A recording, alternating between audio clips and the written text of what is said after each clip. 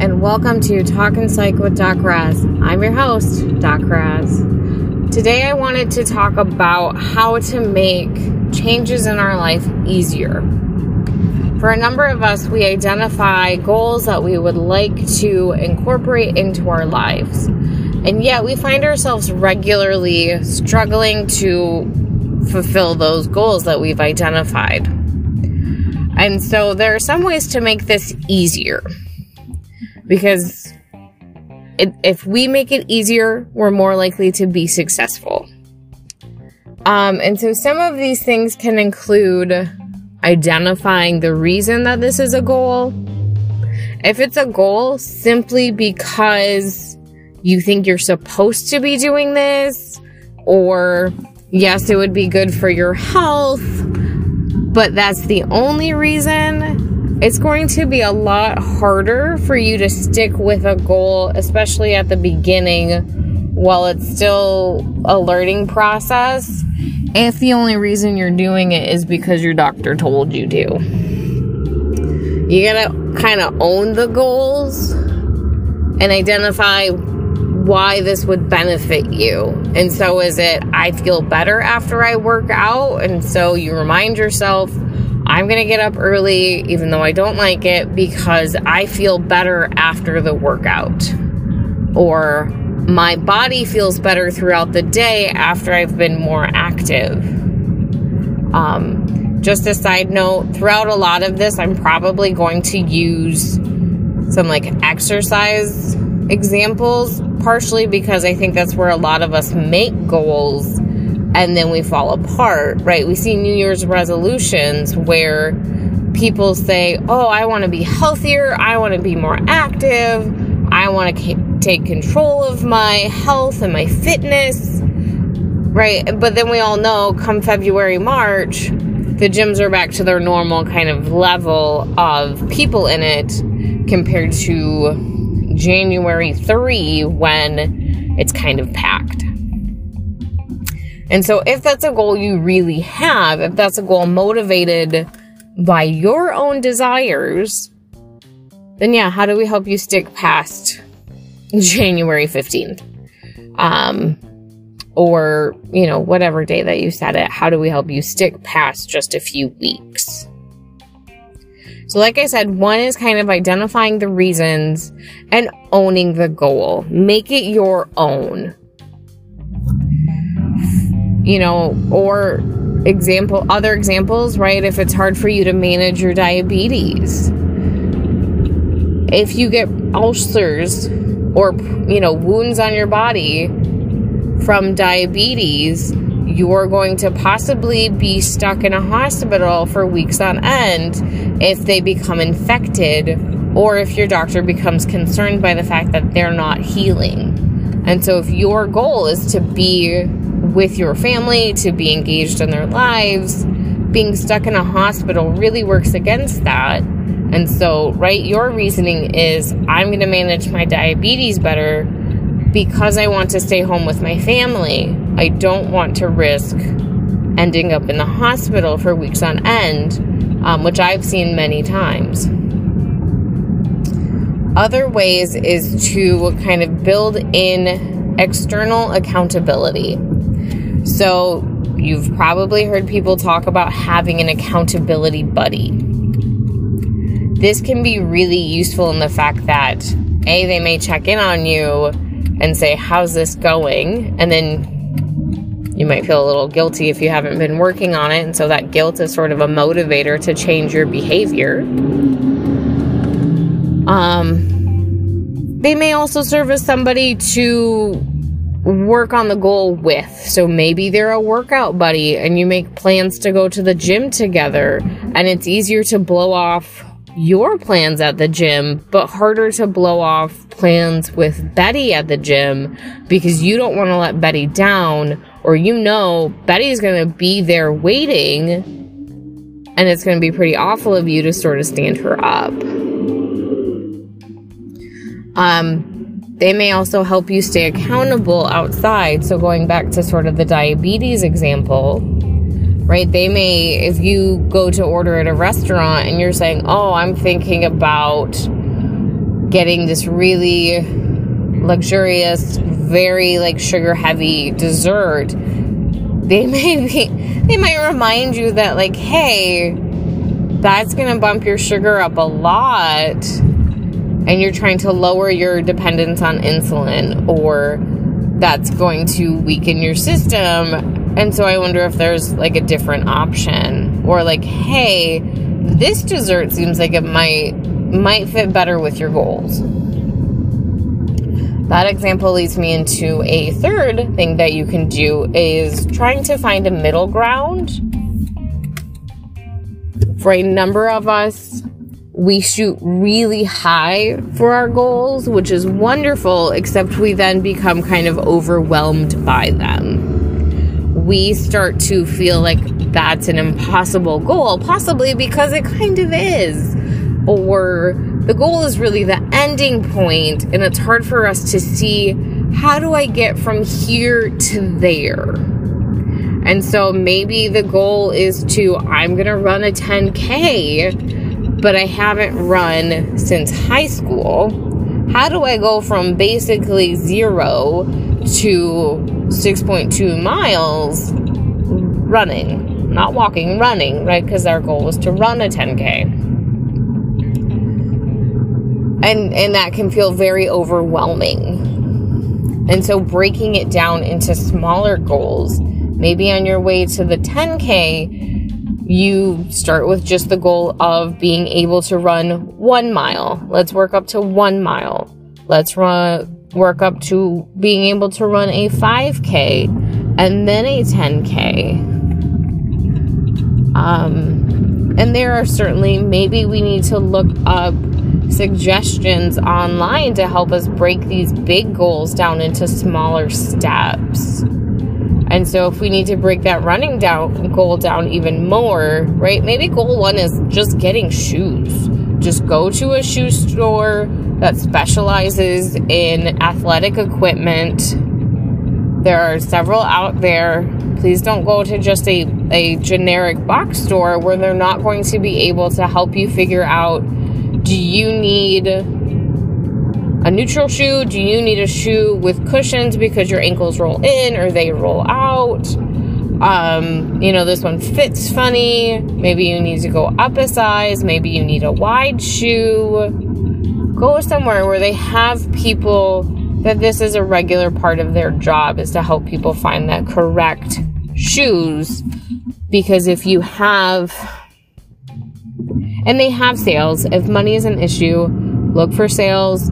Again, maybe get fitted at the store and then look for them online on a discount site. But please don't buy like $10 shoes at a box store, because that can lead to all kinds of physical issues. And then you're going to stop because it hurts. And there are hurts that you can't sort of work out, right? New runners may experience shin splints. Eventually your body gets used to it, and the shin splints generally kind of stop if you have the right shoe. And so maybe that's goal 1, is really just getting a pair of running shoes and getting some clothes that you feel comfortable running in, right? You don't want to shave. If your legs rub together, that's also going to get in the way of running. Maybe it is identifying the path that you're going to run. For a number of people, it may be kind of overwhelming if you want to run outside and then you're like, I don't know where to go. And so maybe it's just figuring out the path that you want to run. If we pull in accountability, maybe it's running with somebody or joining a running club if your community has one. Identifying the running plan you're going to use so you avoid injury, because you don't want to add too much too quickly. And then it may be honestly going for your first run. So there were several steps leading up to that first run. Other things include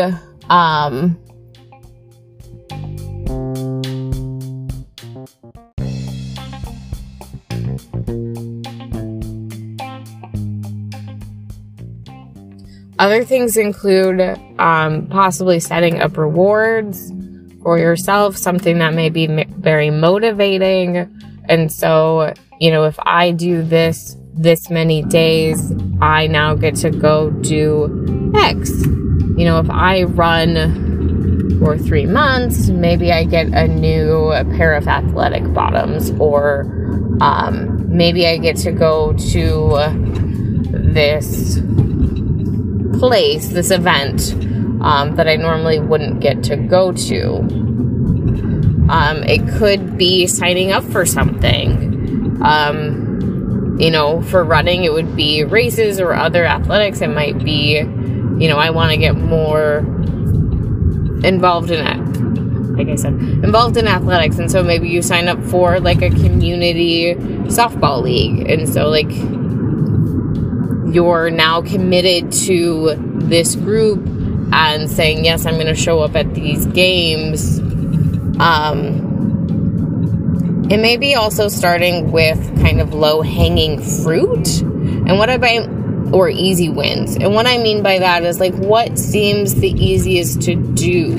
Yes, we all possibly have fitness goals or health goals to drink more water, take our vitamins if we need them more regularly, exercise 3 to 5 times a week, do cardio and strength training, eat better food, which, that is one that we very much need to break down into what for me does eating better even mean. Because some people, they're eating too much fat in their diet, too much protein, maybe it's too much sodium. And so for one person, they may be eating too many sweets, and other people, they're eating a lot of processed food, and so they have a lot of sodium.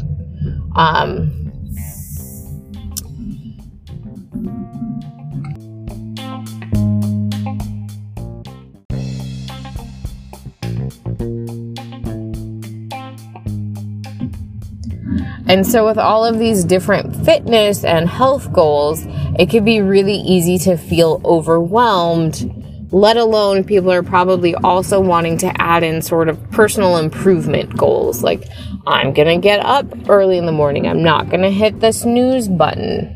I am going to be on time for all appointments.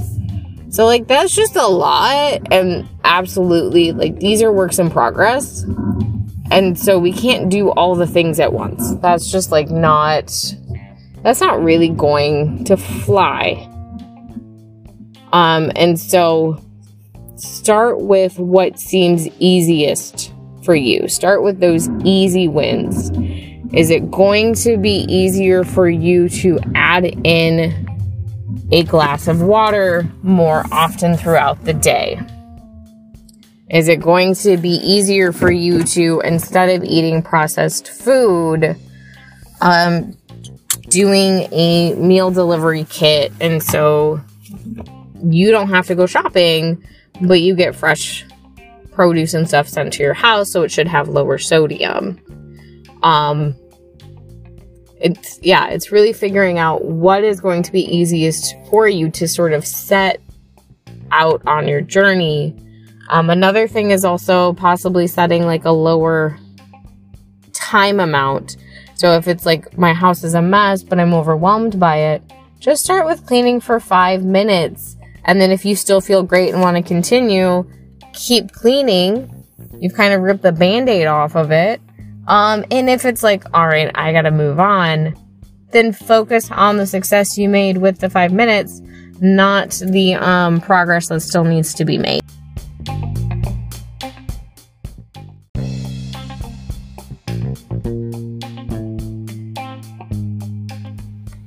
It may be setting the goal to be more specific. Some people may say, I'm planning to run 3 times a week, and yet they keep pushing it off, keep hitting that snooze button if they're planning to run in the morning. And then Friday comes, and in Friday morning's their first run of the week because they kept pushing it off. Versus saying, I'm going to run Monday, Wednesday, Friday, or Tuesday, Thursday, Saturday, whatever. That may give you kind of less room to push it off because, like, this is your run day. It may also be that you need sort of a visualization of it, a calendar, a written to-do list. And again, you can break those things down on your to-do list, right? It's not, I need to clean the dining room, because that can feel overwhelming, but it may be more like, I need to clear off the table. I need to dust the room. I need to vacuum. And so those are each different items.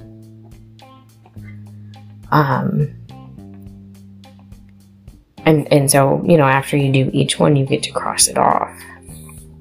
You may find that some of these work, some of them don't. You may find that, you know, if you're a little more neurotypical, these might work better than maybe if you're neurodiverse. But it's really figuring out what is going to work best for you.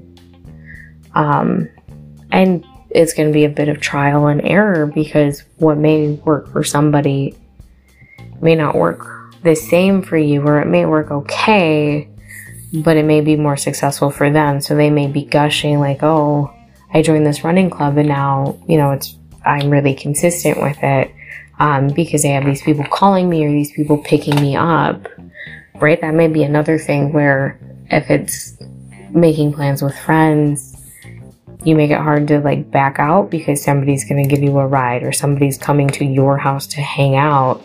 And so it's going to be harder to, it's going to be harder to back out when they're like sitting in your driveway. And so it's really going to be a lot of trial and error and figuring it out. And just doing your best with it. You may find that you set a goal and you try these things and maybe it's really not the right, maybe it's not the right goal. Maybe it's really not a goal that is yours. And it's really, really something else that people are telling you you should do and not something that you want to do. So, but if you want to reach out, if you need an accountability buddy, let me know. I will work to function as your accountability buddy. You can find me on Instagram and TikTok at Talkin' Psych with Doc Raz. Now go do something nice for yourself. Bye, y'all.